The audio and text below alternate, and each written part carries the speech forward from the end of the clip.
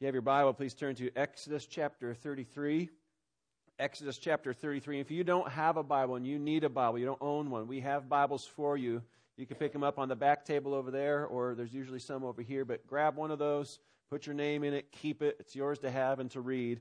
We want to make sure everybody has the Word of God in their hands and have it available. This story in Exodus, as God rescues His people out of literal slavery, was an opportunity for Him to demonstrate also that He was pulling them from a spiritual slavery out of death, and that He was rescuing them not to just a new land, but to Himself.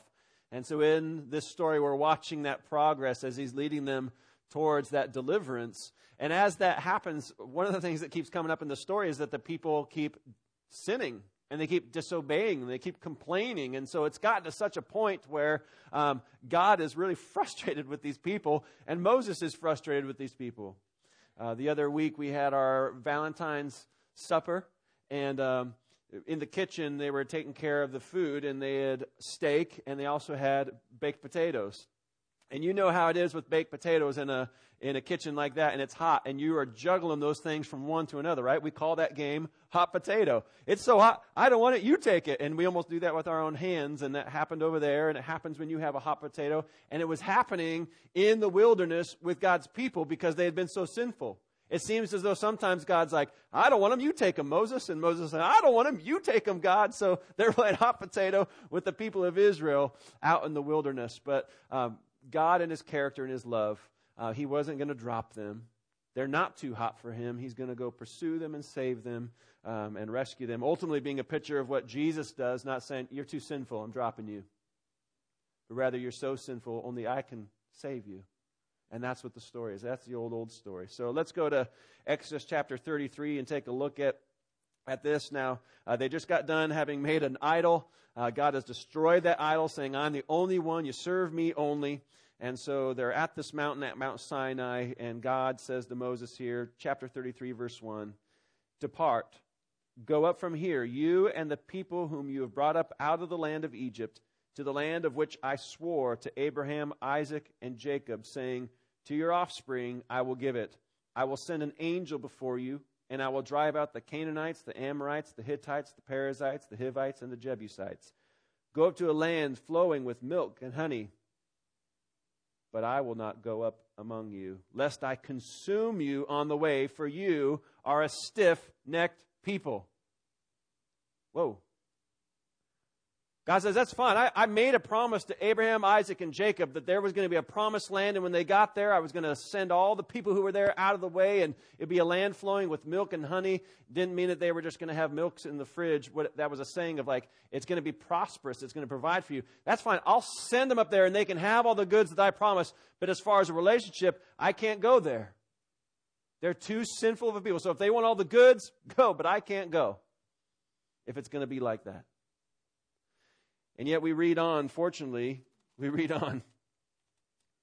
Verse 4 says, when the people heard this disastrous word, they mourned, and no one put on his ornaments. For the Lord had said to Moses, say to the people of Israel, you are a stiff-necked people. If for a single moment I should go up among you, I would consume you. So now take off your ornaments, that I may know what to do with you. Therefore, the people of Israel stripped themselves of their ornaments from Mount Horeb onward. And so, as the people hear this, it's like, that is not good. Like the God of gods, that we have seen Him part the Red Sea, put the plagues on Egypt. If He's not going with us, we're in trouble. So they get really desperate, and they realize that they need God. He's got to go. He's got to go. And it says that they recognize there's something wrong. And God is like, take off your ornaments.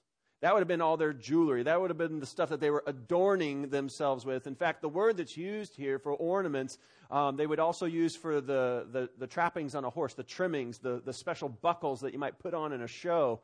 And God is saying, take off all the ornamentation. Take off the things that make you think you are more than who you are. Take off the things that you think mask the fact that what's really inside is sinful.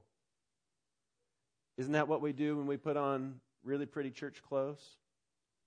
And all the guard that comes with it, and say, if I put on these actions, surely God will think I'm good over here, but deep inside, God doesn't want all the ornamentation. He wants what's true. He wants what's real. And so even in the New Testament, as Paul writes to Timothy, he says, tell the women to not adorn themselves with jewelry and braided hair and that. I just want their hearts. Like, I want modesty. I wanted them who they truly are, that they would love me, and that would be displayed in who they are. I don't need ornamentation. And so what he's telling the people of in Exodus is like, stop playing the game. Stop being churchy. This is about you and me in relationship. So take off your ornaments. And they did from there on. Now we're going to move forward to verse 12.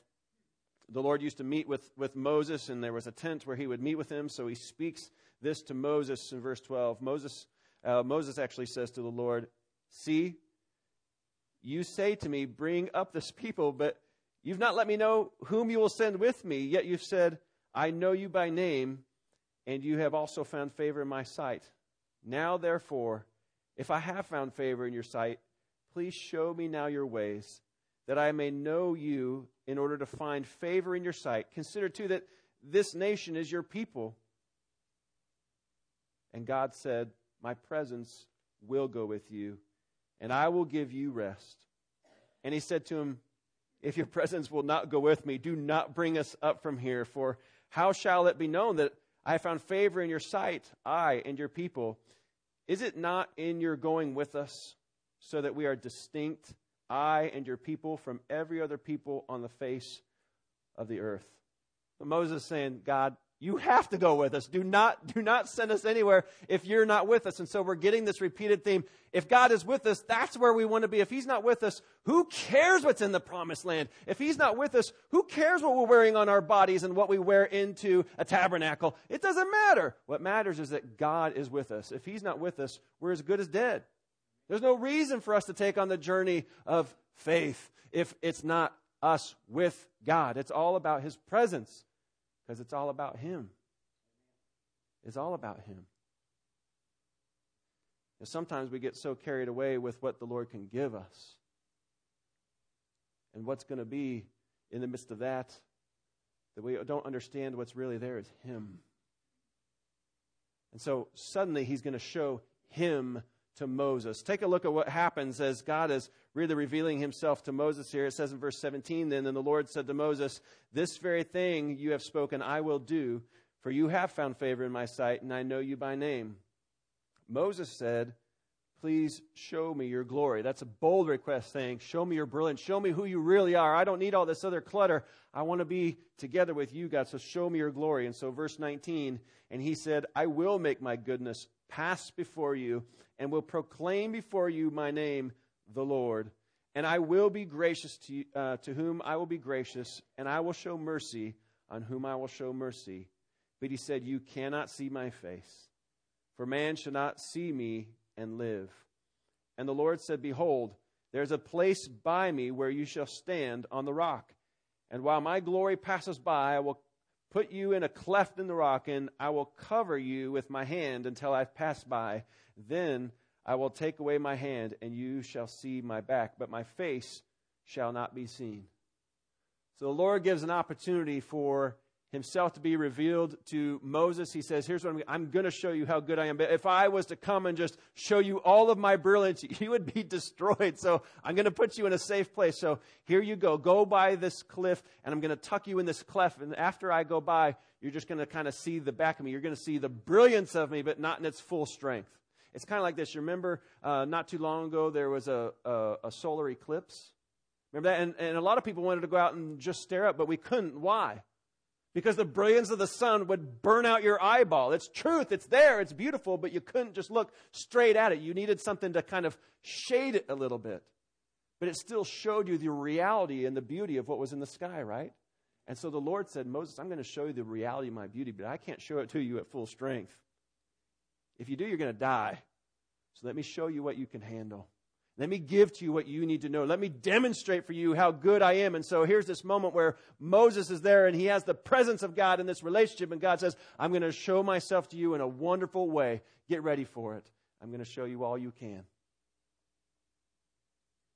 He goes on in chapter 34, verse 1, and says, the Lord said to Moses, cut for yourself 2 tablets of stone like the first, and I will write on the tablets the words that were on the first tablets, which you broke. If you remember, they had sinned. Moses smashed the first covenants as a sign of that covenant being broken. So God's really saying here, we're going to do this covenant thing again. We're going to get back into this relationship with the people, so get these tablets ready. Verse 2 says, be ready by morning, and then come up in the morning to Mount Sinai, and present yourself to me on the top of the mountain. No one shall come up with you, and let no one be seen throughout all the mountain. Let no flocks or herds graze opposite that mountain. So Moses cut 2 tablets of stone like the first, and he rose early in the morning and went up on Mount Sinai as the Lord had commanded him, and took in his hand 2 tablets of stone. The Lord descended in the cloud and stood with him there, and proclaimed the name of the Lord, just like he'd promised. And then he says this, verse 6 is great. The Lord passed before Moses and proclaimed, the Lord, a God merciful and gracious, slow to anger, and abounding in steadfast love and faithfulness, keeping steadfast love for thousands, forgiving iniquity and transgression and sin, but who will by no means clear the guilty, visiting the iniquity of the fathers on the children and the children's children to the 3rd and the 4th generation. And Moses quickly bowed his head toward the earth and worshipped. And he said, if now I have found favor in your sight, O Lord, please let the Lord go in the midst of us, for it is a stiff-necked people, and pardon our iniquity and our sin, and take us for your inheritance. And God said, behold, I am making a covenant. Before all your people I will do marvels such as have not been created in all the earth or in any nation, and all the people among whom you are shall see the work of the Lord, for it is an awesome thing that I will do with you. On that mountain, Moses said, show me your glory. So the Lord says, you want to see my glory? Here it is. I'm hiding you in the cleft. I'm going to reveal it to you. It's going to be a little bit shaded, but you're going to see it in its truth. And as the Lord passes by Moses, he not only had the name there, but then he had this description. I want to look real quick at verse 6. The Lord, a God merciful and gracious, slow to anger, and abounding in steadfast love and faithfulness. I don't know if you recognize this, but we had actually read out of the Psalms earlier at the beginning of the service, Psalm 103, where the writer used that exact same language. In fact, the Israelites took that passage of how the Lord described himself being merciful and gracious, that he was abounding in steadfast love, that he was slow to anger, and they would use that repeatedly to say, when we need to remember who the Lord is, remember this, that he has been kind to us despite the fact that he should have smashed us and destroyed us and left us to die. But who is the Lord when he's really revealed? Man, he's slow to be angry. Isn't it good when you've been in trouble that you have had a father or a mother who've been slow to get angry? I know I've appreciated that. It doesn't mean that they don't deal with the situation. It doesn't mean that they don't deal with what's happened, but they come at you with a compassion. They come with a graciousness and a merciful attitude that says, I'm not here to destroy you. I'm here to help correct you. I want to bring you into safety. I want to set you on the right path, and I'm bringing you into this relationship. You see, so much of the time we go on with our religion, we put on our ornaments and we go through our religious system and say, here I God, I'm presenting myself to you. But if we were to pass by before the Lord, and just like his glory was revealed in trueness, what if he revealed us in truth? Our ornaments taken off, of our fanciness, the ways we dress ourselves up. And he really revealed what the motivations of our heart were. Would he see that we really desire him? Or would he see all we cared for was to get out of the hard times and to make it to the promised land flowing with milk and honey? I think it'd be really revealing what we truly desire if God showed us that. But he knows it.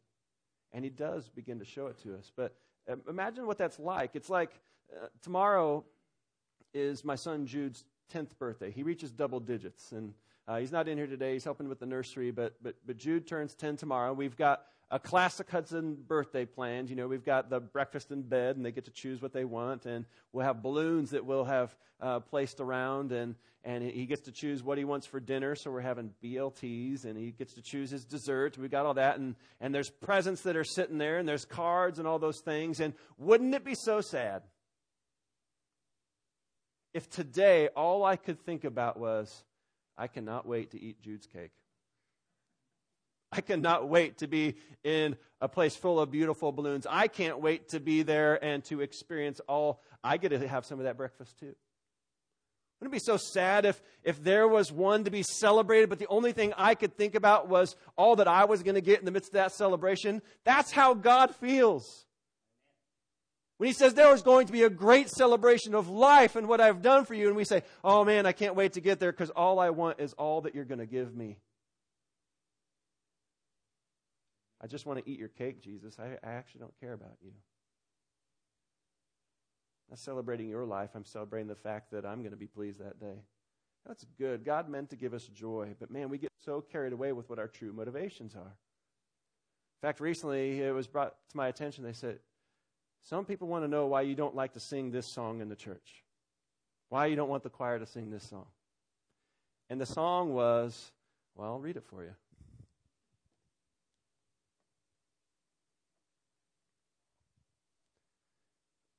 The mansion over the hilltop, it goes like this. I'm satisfied with just a cottage below, a little silver and a little gold. But in that city where the ransom will shine, I want a gold one that's silver-lined.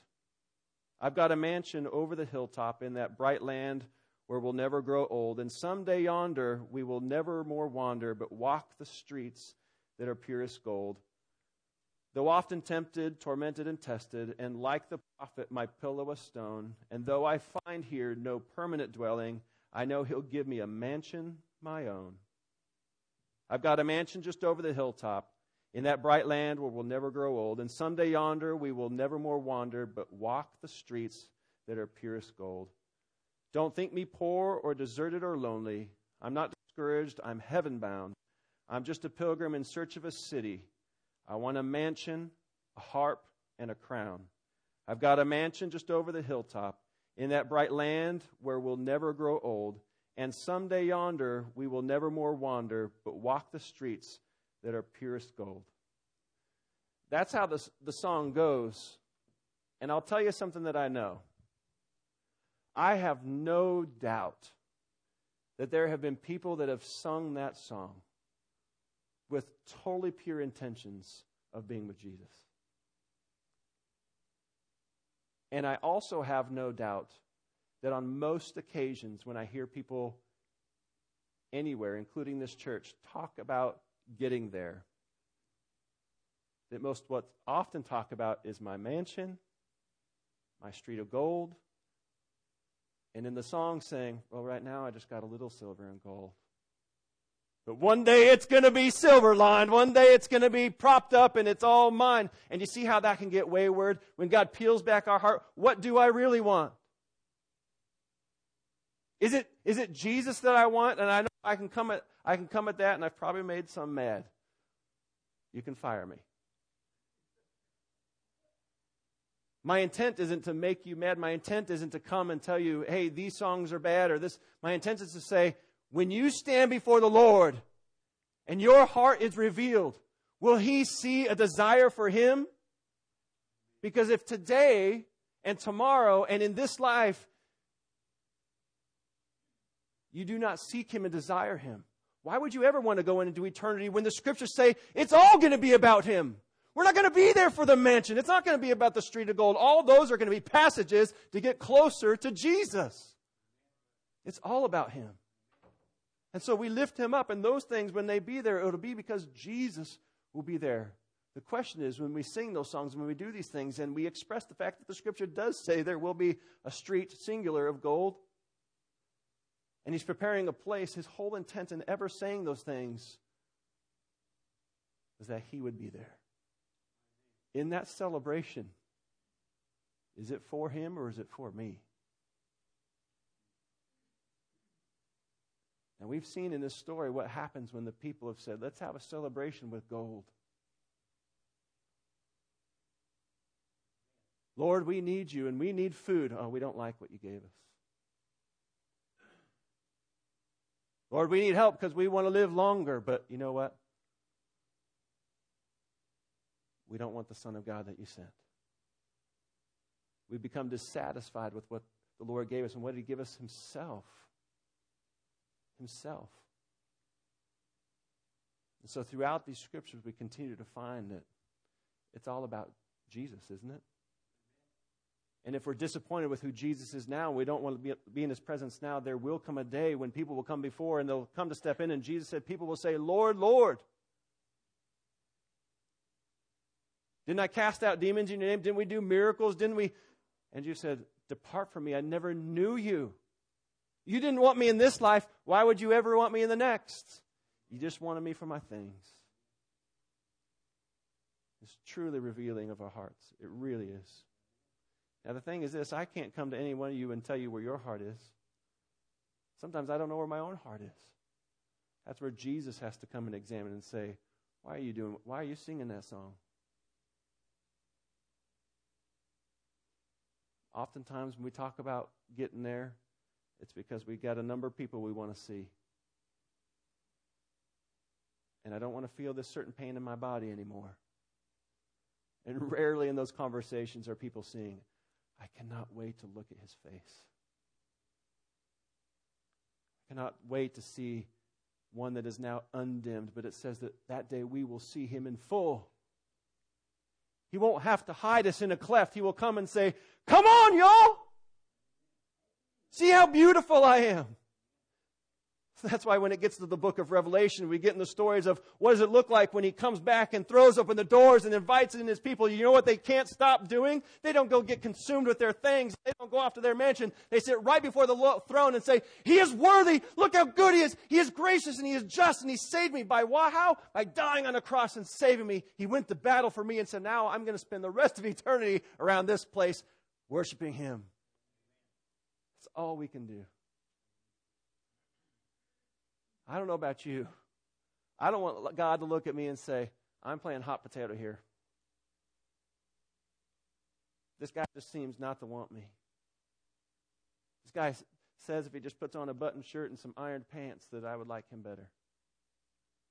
It don't matter if I had a hoodie and tennis shoes on today. The Lord's going to look inside of this chest and say, well, I want to know this. Do you want my presence in your life or not? All of us have to ask that question. At the very end, the people with Jesus will sing the songs. And in the book of Revelation, it says beautiful things, much like in Exodus where it said He's merciful and gracious, slow to anger, abounding in steadfast love. And He pours that out. And this passage has always caught my eye.